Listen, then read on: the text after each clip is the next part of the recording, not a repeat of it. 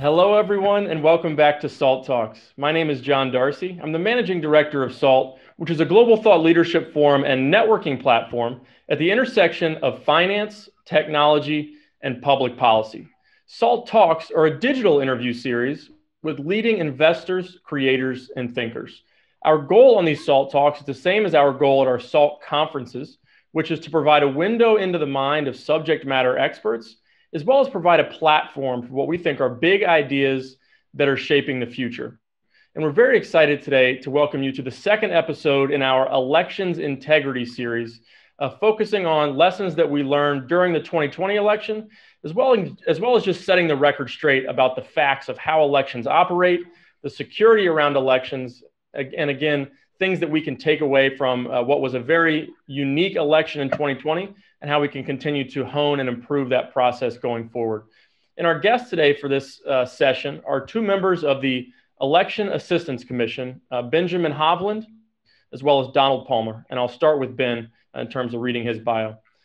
Benjamin Hovland's 20-year career in elections has been shaped by his commitment to improving election administration and removing barriers to voting. Most recently, he served as acting chief counsel for the U.S. Senate Committee on Rules and Administration, where he was a driving force behind Congress appropriating $380 million in Help America Vote Act funds to enhance election security to the states in 2018. While at the Senate, he focused on the federal government's role in election administration and campaign finance regulation. He organized several hearings on election security preparations and improving election administration. He was integral to restoring a quorum at the EAC in 2015. Donald Palmer is a former Bipartisan Policy Center fellow, where he advanced the recommendations of the Presidential Commission on Election Administration. Mr. Palmer is a former secretary of the Virginia State Board of Elections and served as the Commonwealth Chief Election Official from 2011 to 2014. During his tenure, he implemented an online voter registration system and joined Virginia as a founding member of the Electronic Registration Information Center, or ERIC, which is a nonprofit organization with the sole mission of assisting states to improve the accuracy of America's voter rolls and increase access to voter registration for all eligible citizens. He also served as Florida's Director of Elections, where he successfully transitioned the state from electronic voting machines to paper-based digital voting machines prior to the 2008 presidential election, and expanded the Florida Voting System State Certification Program. Hosting today's talk is Elliot Burke, the managing partner of Burke Farah, and I'm going to turn it over now to Elliot to conduct today's interview. Great. Well, thank you, John. Don, Ben, thanks so much for joining us. As John talked about, this is the second in our series on election integrity. And by design, what we're really trying to do here is bust through some of the hyperbole, tone down the noise, and talk about what actually happened with the election. Our first session was on election security, and today we're going to talk about overall election administration and lessons learned from this election, what went right, and where do we need to go from here. So we've got two experts that are joining us today, Don and Ben. Not only serve on the Election Administration Commission, but they are also, they've had a significant amount of experience in the states. So as this session is really designed to talk about and educate our viewers about the election process, let's start out with the EAC, and what it is and what it is not. It is obviously not the FEC, it's not the Federal Election Commission, which actually has nothing to do with the administration of elections. Don, I'll turn it over to you to start. Tell our viewers, what is the EAC? Why do we have it? What were its origins, and how has it evolved over time? Well, sure. The Election Assistance Commission really came out of the 2000 election, Bush v. Gore. Well, the Congress came together, and it came together with a bipartisan bill. And some of the issues they looked at was creating the EAC. They wanted to have a federal entity test and certify voting systems on a voluntary basis. They wanted to provide some monies to the states to transition to new voting systems. They also wanted to start collecting data and to provide best practices. And so the EAC started all the way back then. It's only been a couple decades, but that is really the origin of the EAC. And since then, the budgets, there have been some smaller budgets and higher budgets. we are just coming out of a couple of years where we almost didn't exist as an agency. We were almost basically eliminated as an agency.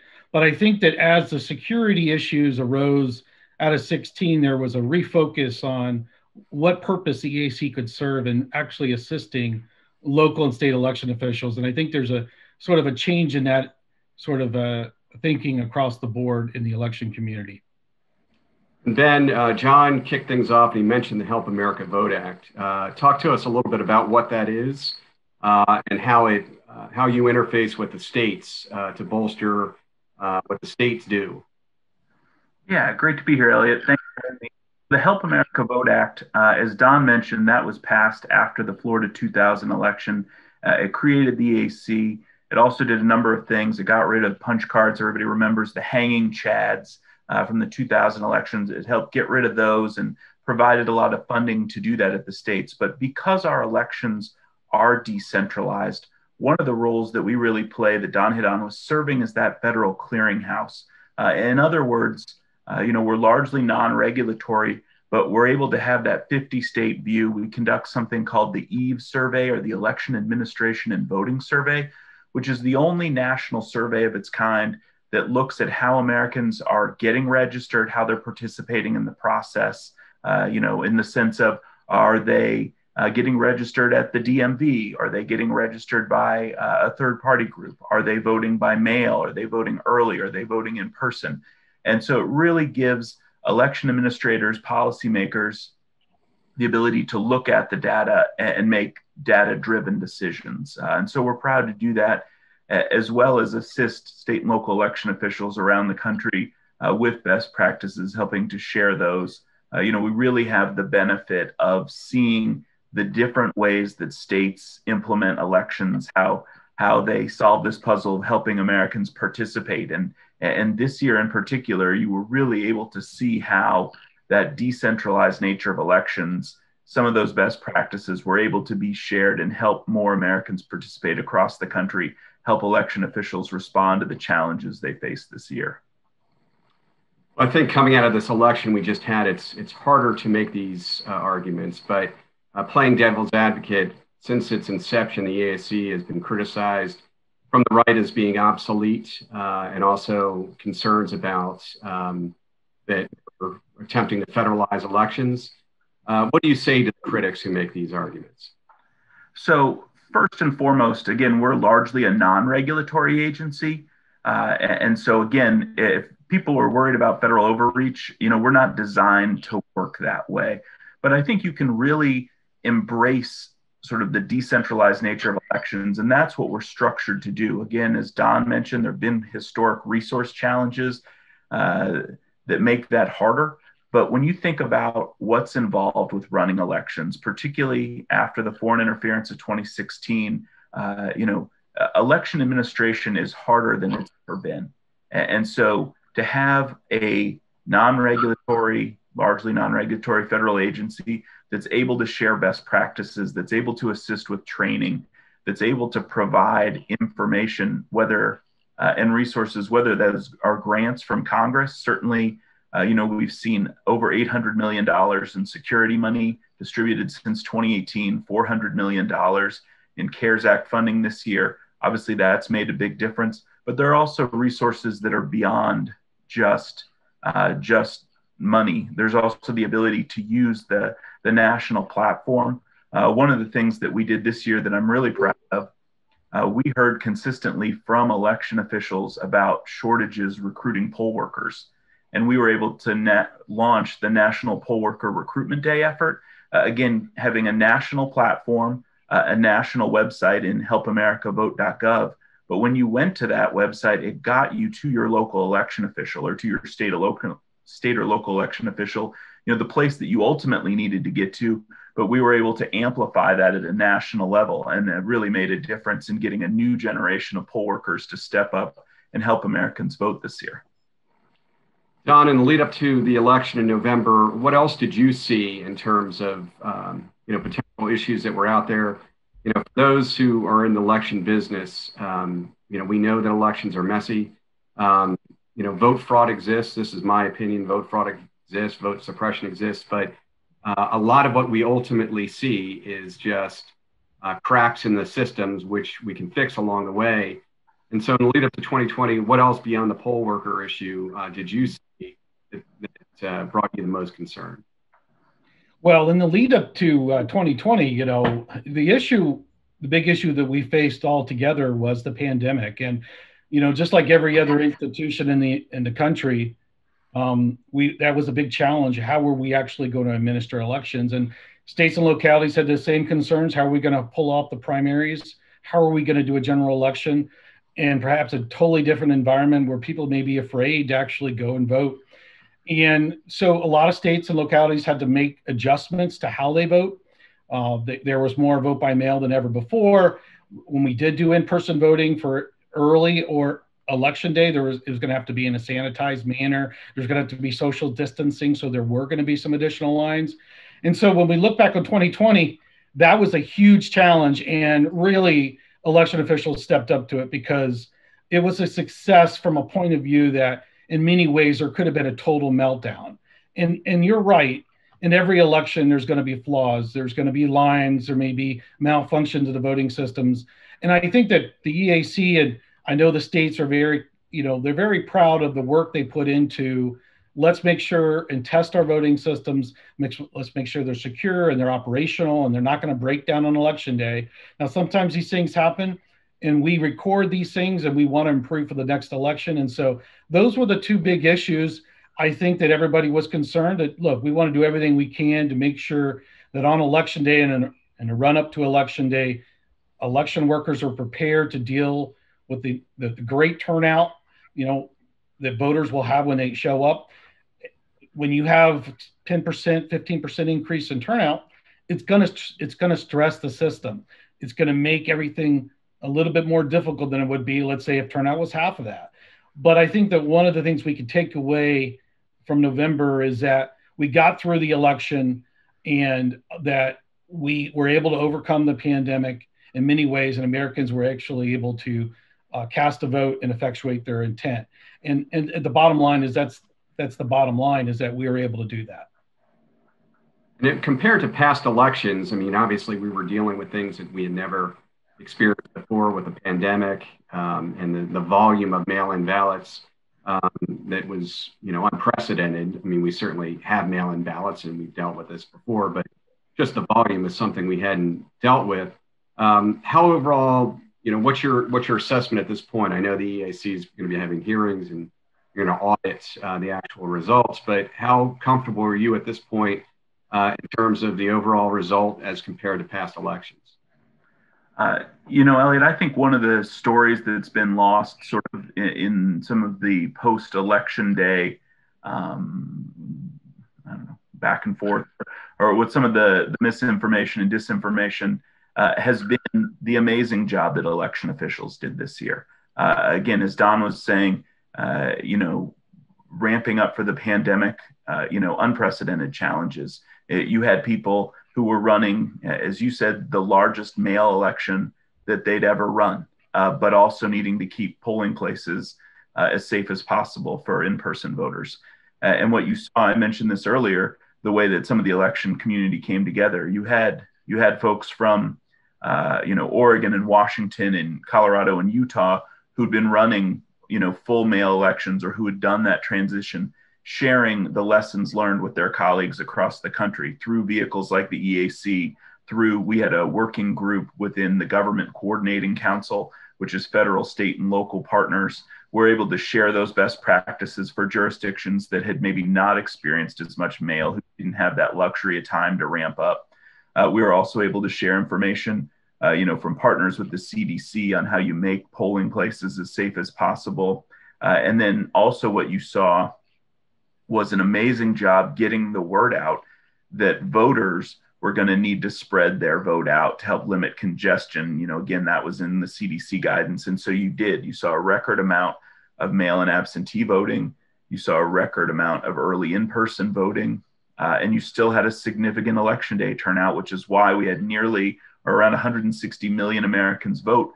But the mechanics, the election administration of 2020 was really done well. As Don mentioned earlier, there were hiccups. There always are. That's what happens when you have 160 million people involved in a process across, over 9,000 jurisdictions across the country.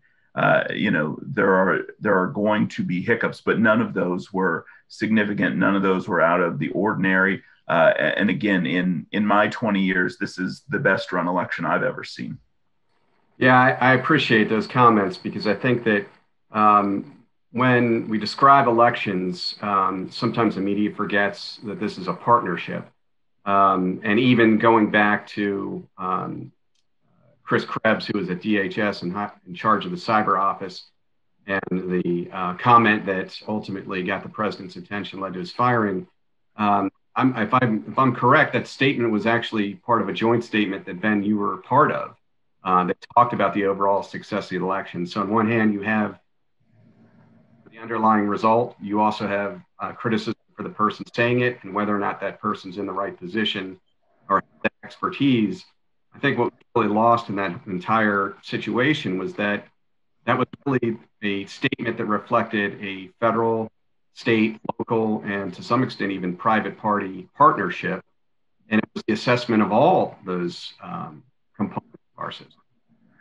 That's right. And again, it was about the security of the election. And the reason that statement was made and the people were able to say that with confidence was because we'd seen what had gone into it. The $800 million in federal grant money that had gone out for security, that had replaced paperless voting machines, that had hardened statewide voter registration databases.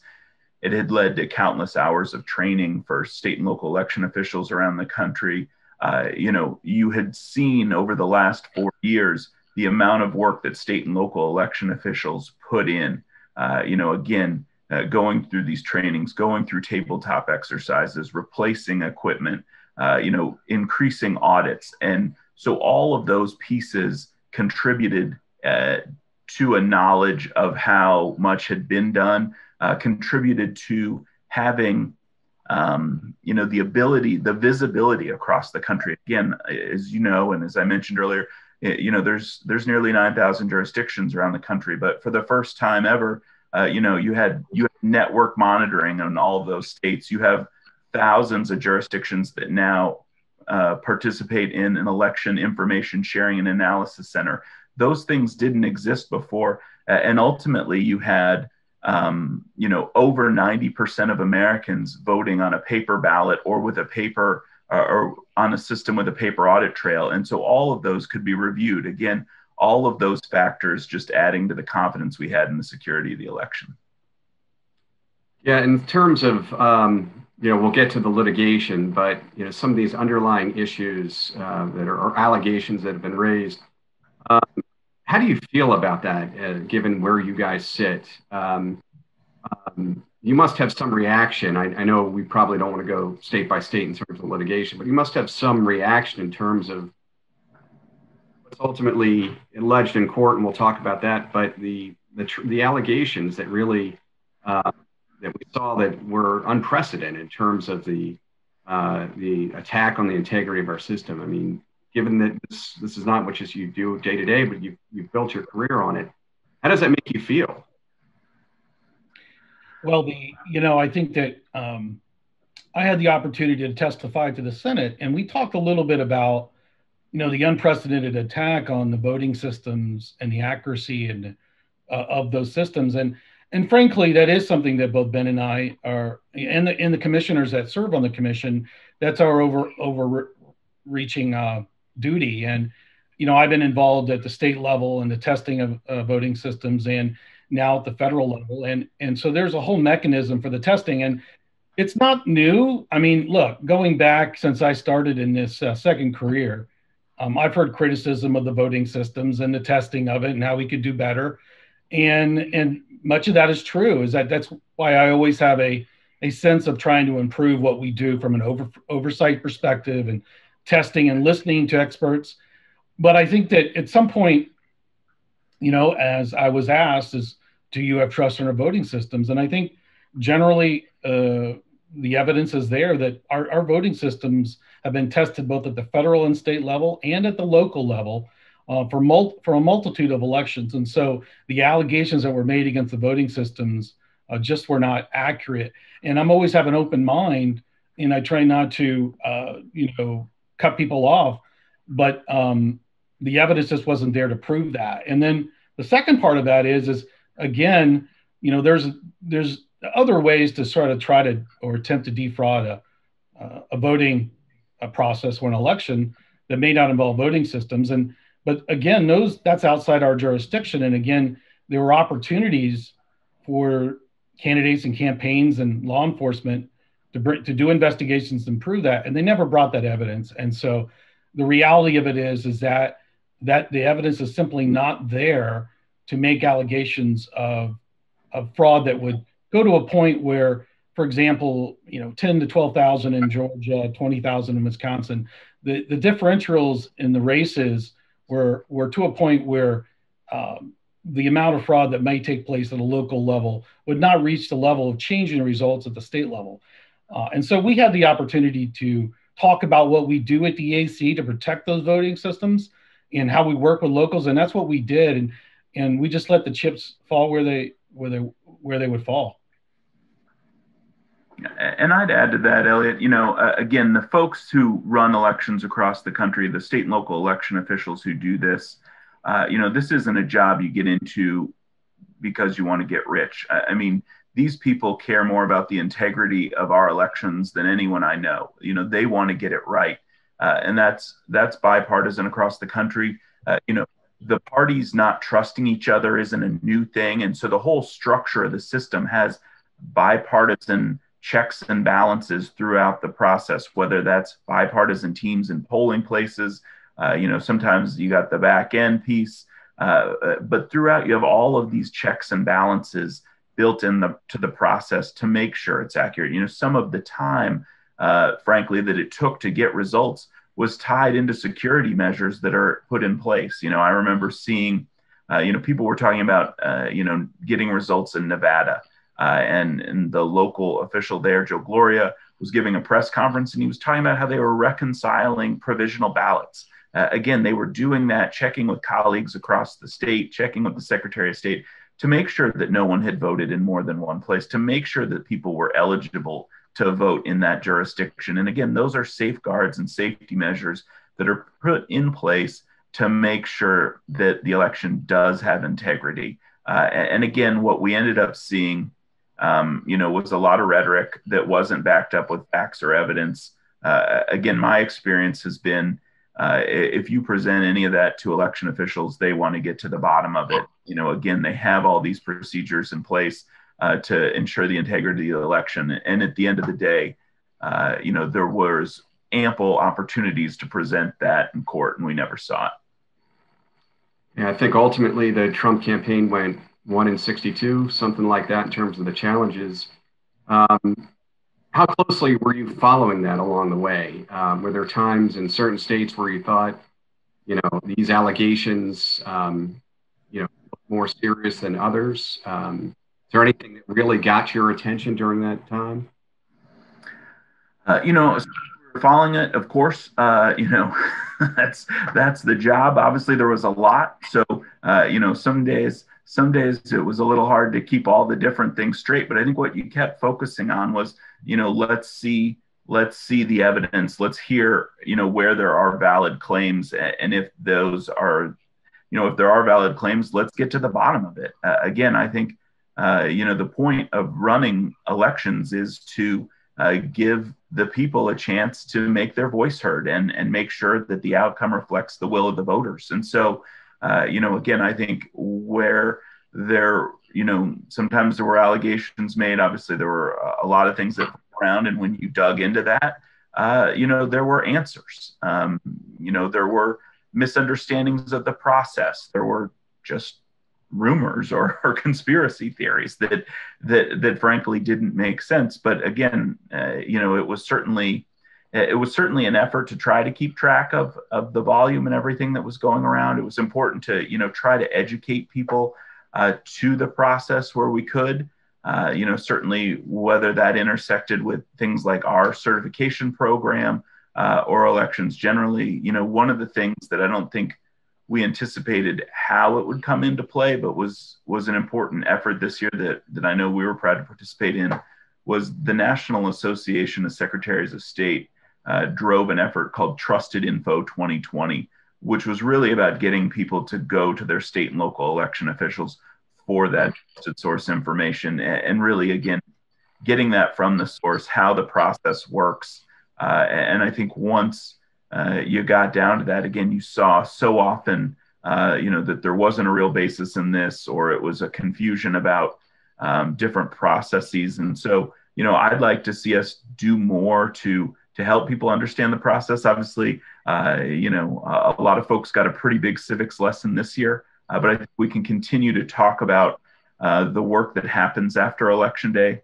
I think most people are used to tuning into the news on election night, seeing the result, and then forgetting about the election, not knowing that there are weeks worth of work still to go in processing those ballots and confirming whether or not people were eligible and recording voter history, all of those checks and balances that we mentioned that go into the canvass and certification process. And so, I think, again, one of the things that we can do as an agency is look for more ways to help educate Americans on the process and make that more accessible. Elliot, when I was following a lot of it, but I started to focus on those issues that involve the EAC, like the voting systems and that sort of thing. And I think that one of the things I found is that oftentimes, an election worker error or some other error would be confused with some sort of vulnerability in a voting system. And so a little bit of investigation into that would reveal that. What I found frustrating at the EAC is that we're a small agency, and some of these facts were easily obtainable, but we weren't always asked to provide commentary.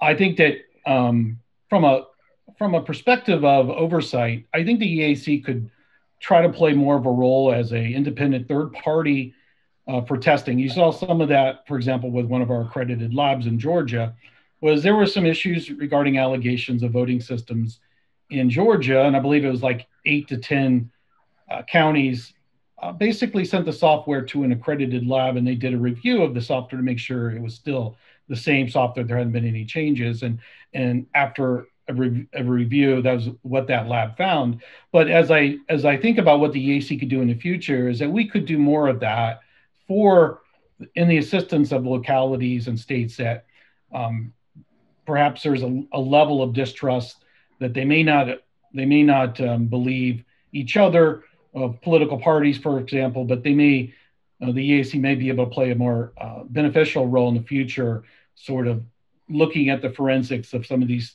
things after the election. That's just a thought. Yeah, and I think that you touched on this a little bit, but part of this, I think, whole ordeal has been a good education for the American people, and to some extent, even some of the councils involved. Talk a little bit about this overvoting, undervoting issue, which to me was one of the most flagrant examples of people talking about a concept that happens in elections, every election. It is not unusual. It was not statistically different than we'd seen in the past. But talk a little bit about that, and maybe then how the media helped drive this apparent controversy.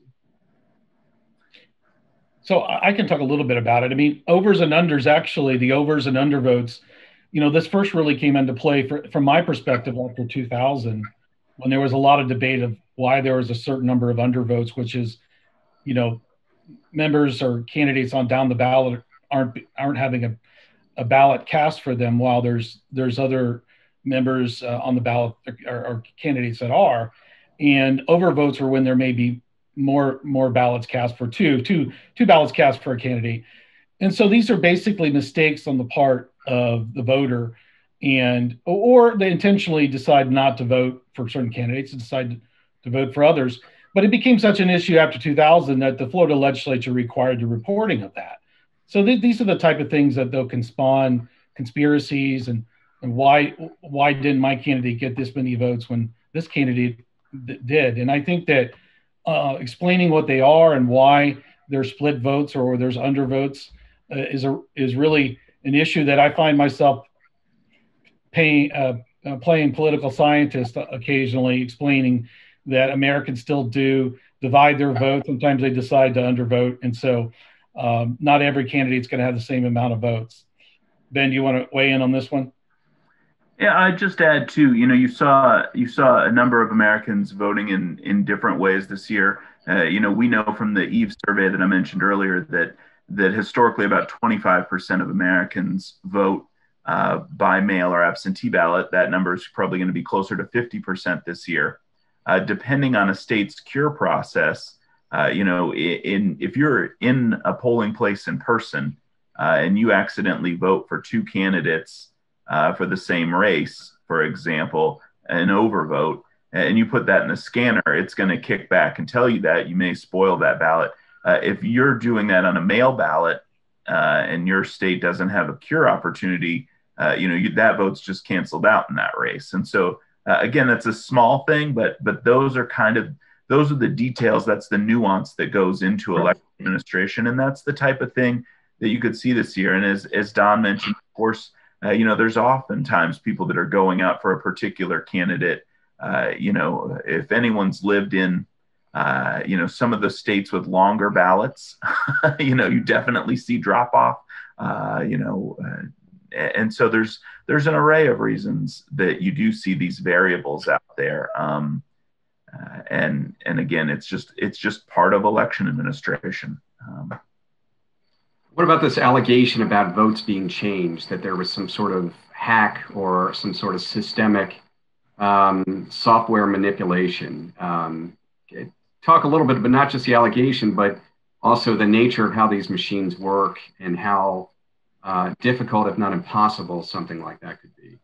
Well, one thing I'd point to there, first and foremost, I mentioned earlier that you probably had about 95% of Americans vote on a paper ballot or with a paper audit trail this year, which is way more than we've seen in recent elections. And you saw that, probably the best example to point to on talking about, the audit process or whatever is, you look at Georgia. Georgia was one of the closest races across the country.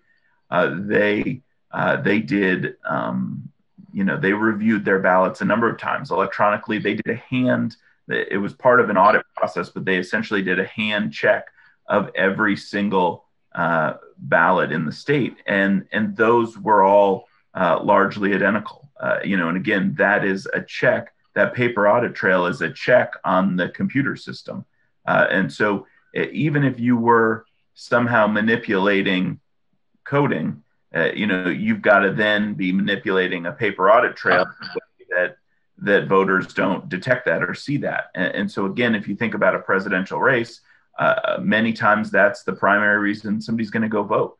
And so do you really think that tens of thousands or hundreds of thousands of people aren't going to notice? There's some research papers on it that I won't go into that bore you, but the point is that you have this check, you have this ability to audit.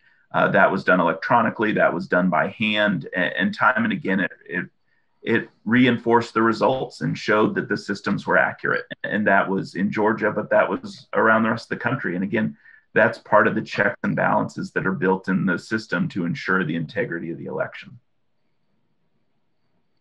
I think another interesting development we've seen over the past few weeks is the litigation it has been filing and the threats of litigation against media outlets. We've seen retractions from Fox, Newsmax, the conservative thinker. To what extent? I mean, this is something we've never really seen at this level. In all candor, do you think this, in and of itself, will help self-police things moving forward? That maybe the media is realizing they have to be, best behavior and actually, report the news based on facts? Think about that. I certainly. I want to say something that my dad used to say to me, but it's probably not appropriate for this forum. The more polite version is probably the Daniel Patrick Moynihan. You're entitled to your opinion, but not your own facts. And I think when we're talking about our democracy, when we're talking about how our elections run, we have got to have a baseline of facts and truth there. And I think when we get away from that, it really hurts the fabric of our nation. It hurts our democracy. The rules of the game get set. You run by that. You win and you lose. And foundationally, that's got to matter. And we've got to respect the will of the people. That's how this whole experiment got kicked off a few hundred years ago. Right. That's right. So we're just past 2020. 2022 is on the horizon. What do you see as next steps in terms of improving what it is we do? What are the things that you think the EAC can help the states with, as we get ready for the next one? Well, one of the things that I see is on election day, one of the major issues that we kept hearing about was electronic poll books were having some issues breaking down or having issues connecting with voter registration systems. And one of the allegations out of Georgia was that one of their electronic poll books was hacked remotely. This gets to a point where non-voting systems don't really have the same regulatory scheme that we've talked about, where there's testing and certification, but they are connected to the internet and they're vital to election services. And so, many states will do some testing. Obviously, they buy this equipment, they need it. One of the things we've looked at the DAC is how can we provide assistance to the states and that, in testing of that equipment, how can we provide some recommendations and how can we provide the information that we find to localities on that equipment? Because non-voting systems becoming, it's becoming more vulnerable, yet it's vital to how we do elections in this country. And so it's one thing the EAC is going to be looking at, because we frankly want to have our non-voting systems as secure as we believe our voting systems are. And we've got some work ahead of us, and we're going to do that. Yeah, from a security perspective, that seems to me, I agree, it's one of the most vulnerable areas. And, moving forward, I think that's it's something Secretary Chertoff spoke in our last session about. We haven't really seen, it's been remarkable how little success has been by third parties in terms of hacking our election infrastructure as opposed to other critical infrastructure in the United States. And so, on one hand, I think we've been very fortunate and we've been prepared, but moving forward, we have to recognize that as a huge vulnerability. Well, I think that the whole SolarWinds scenario has really awakened some eyes, because it's like we can believe that we're doing a good job protecting ourselves and securing our systems, but in some ways we may not know the extent of our vulnerability until after the fact. And so, from my perspective, I think that this tells us a lot that we can never let our guard down. Frankly, from a substantive point of view, is you may already be hacked and simply don't know it. I mean, this goes back into some aspect of what happened in 2016. There was some allegations, and the truth of the matter is it's a little bit unknown, but what we believe what happened is there was a number of counties in Florida, probably 2 or 3, that there were some vulnerabilities there where they were infiltrated. No voter registration data was captured. But what that tells us is that sometimes these things occur without us really knowing about it. And we may not know about it for national security reasons for years. And so as we sit here today, we may not know the full extent of SolarWinds and other what foreign countries have tried to do with our critical infrastructure. And one thing I'd add to that, Elliot, I think a couple things. So first of all, at DAC, we're on the verge of adopting a new set of voluntary voting system standards. That's a big deal. And it will include things like software independence and offering additional support for audits. That's a big piece of what we were talking about. To Don's point, computers are hackable. That's the reality. So do you have systems in place, safeguards in place to ensure that you're able to detect that, you're able to pick that up? That goes into the point I was making earlier about the amount of paper that we saw this year, the fact that more and more states and jurisdictions are implementing audits. And so to the degree that we can help enhance that, increase that, I think that's an important piece. But we also know that the lowest hanging fruit in many ways is disinformation and misinformation. And so, as I look at how we can play a role, as we look at the things that can be done, I think a lot of it is helping people to get that trusted source information. Some of that is a resourcing issue. Don mentioned earlier our budget. It's increased a little bit in the last couple of years, thankfully. But even this year, we just got our largest budget in over a decade at $15 million. That is well below, the Federal Election Commission that does campaign finance is around 70, and that's nothing compared to the agencies that most people are familiar with. And so there is a need to invest in our democracy, whether that's the EAC, whether that's with state and local governments. Again, we've provided, the Congress has provided through the EAC a lot of grant money, but we consistently hear from state and local election officials about the need for an ongoing funding stream. I think about, obviously, our democracy is core to our identity as a nation, core to what we do and what we believe in. And when you talk about election administration, that's the infrastructure of our democracy. And so investing in that, making sure that the systems are working the way that they're supposed to, investing in that in a way that can educate people.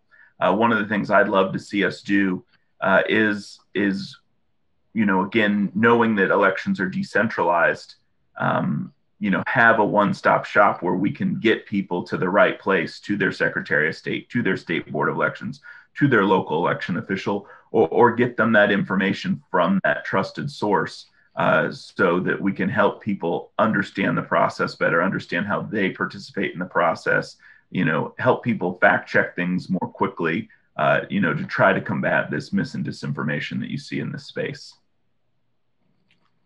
I know we're getting close to our time here, but I did want to ask a couple more questions. One is on voter roll accuracy. That seemed to be a really big issue on this election. It is an election, but I think this time around it got a little bit more attention. What can you guys do, to help states clean up their voter rolls? Because I think that's a strong way that we can bolster our integrity in our system. Well, certainly the National Voter Registration Act governs a lot of that. In Don's bio, it mentions his role in getting Virginia involved in the Electronic Registration Information Center, ERIC. So I'll let him hit that. That's obviously an important effort and step. But again, I think, list maintenance is a challenge, but voter rolls being clean is good for everybody. It saves jurisdictions money. It prevents sort of accusations being made about this or that. But the reality is it's a real challenge. You have Americans that turn 18 every day. You have Americans that die every day. You have Americans that move every day. And that requires a constant effort to maintain election rolls. And it is a real challenge. Certainly one that I think, to the degree that we can help with best practices, I think that's a great effort. Again, I'll let Don talk about ERIC, but efforts like that, I think, are hugely important to ensuring that the rolls are as accurate as possible, that Americans are engaged. And to the degree I mentioned sort of some of the voter education piece, folks, helping Americans know that they need to update their address is a big piece of that. People move, they maybe go on and update their address with the post office, and they think that takes care of it. But it doesn't. And so it's important for people to know they need to update their registration, whether that's moving across state lines or down the street, because you may be in a different jurisdiction, or it may just save you time on election day to make sure you've got that right address. So those are important things to be able to emphasize. So Elliot, I think that the twin, the voting systems was one of the major parts that came out of HAVA. And the upgrade of that, one of the things that sort of misremembered or not remembered is voter registration systems at the state level was the other sort of factor there. And, I really think that across the country, when I look at, we really need a revolution in technology and upgrading those systems, both at the state and local level. And this is where Congress can really help, because again, this is a major part of the Help America Vote Act, was to allow the states to have these databases And so the more technology and the more we upgrade those systems, the more accurate our voter registration systems are going to be. So there's a substantive part of that, and there's also the perception. And the perception is that why do we have people that shouldn't be on the rolls? And I think that the Congress or the states really need to dedicate funding to that purpose. There's a lot of priorities, and local election officials often just don't have the resources to do list maintenance the amount that they should be doing it. Every quarter, for example. Usually they're going to need additional resources to do that. I do think that if the EAC can provide best practices or helping jurisdictions find what's the best address for individuals, that's the type of thing that I think that localities would be helpful to localities. And so those are some of the things that I think that Congress or policymakers can look at, is sort of how can we improve those voter registration systems.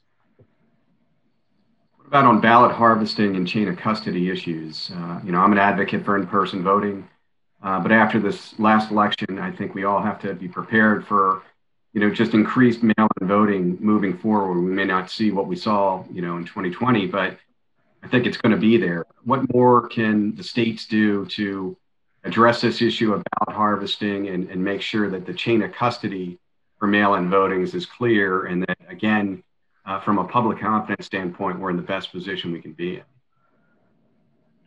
Well, I think without getting into the policy debate over it, I think that technology can really help us sort of mitigate the problem that may have come with certain policies. I think that if we sort of use technology to track where ballots are when it's in the possession of an election office or through the mail system, that gives everybody, a warm and fuzzy that we know where the ballots are. We're keeping track of them. Sometimes these things cost money to implement existing technologies. And so once again, I encourage, when I was at the state level, I spent most of my time trying to sell new technologies to localities and why it will help them do their job. And I think that it really sells itself. I mean, a lack of a chain of custody may actually come to burn a local election official, very, very much so. Even, the largest jurisdictions sometimes have difficulty maintaining a chain of custody. That's why it's so important. Failure to do so can get you on the 6 o'clock news or even on the national news. And that's where we don't want to be. And so sort of transparency and using technology to improve chain of custody helps the local election officials do their job, helps us all do our job better and avoid what could become a political or partisan issue down the road.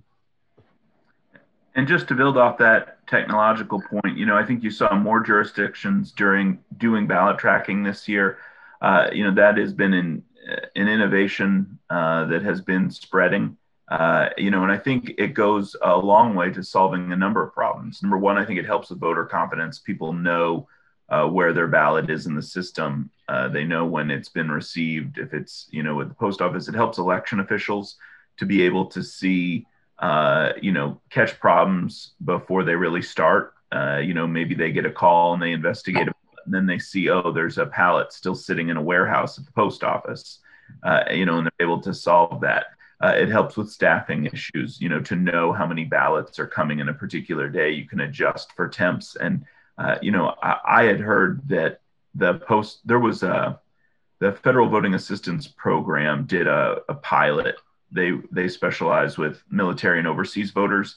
They did a pilot with the USPS on full end-to-end tracking and checking on how that impacted voter confidence. And one of the things that I heard out of that was that they could do that for all military and overseas voters for between $6 and $8 million. And if you scaled up to that, it would be applicable, or it would work for voters across the country. And so in the scope of things, that for probably $8 million, we could have end-to-end ballot tracking for all the ballots across the country. That is a relatively minor investment, but one that needs to be made if you want that kind of service, if you want that kind of confidence. But I think that would be a great service for the voters, both in giving individual Americans confidence in their process, but also helping election officials as well. Great. Well, Ben, Don, Thank you so much for your time. We greatly appreciate it, and thank you for your service. It's great to be here. Thank you. We're proud of you. John, back over to you.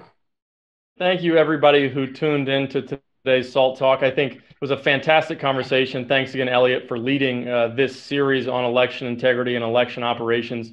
That last bit gave me a lot of hope that we can continue to build on the system that we have, which I think is fantastic. And people don't give the election workers around the country enough credit for what they've done for many years, but especially what they did this year in the midst of a raging pandemic to ensure that we had a secure and fair election.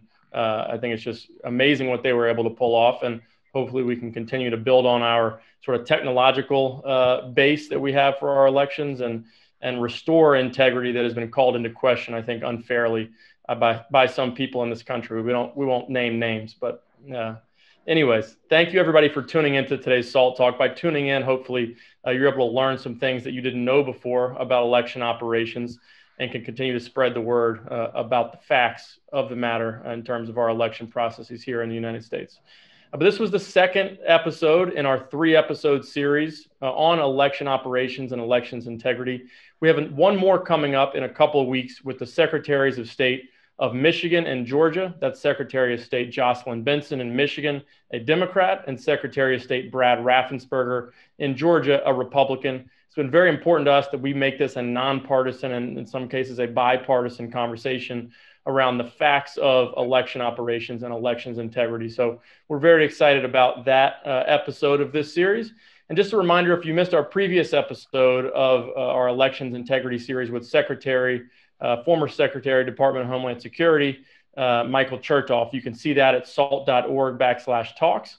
If you missed any part of this episode, you can watch it again on our website at salt.org/talks or at our YouTube channel.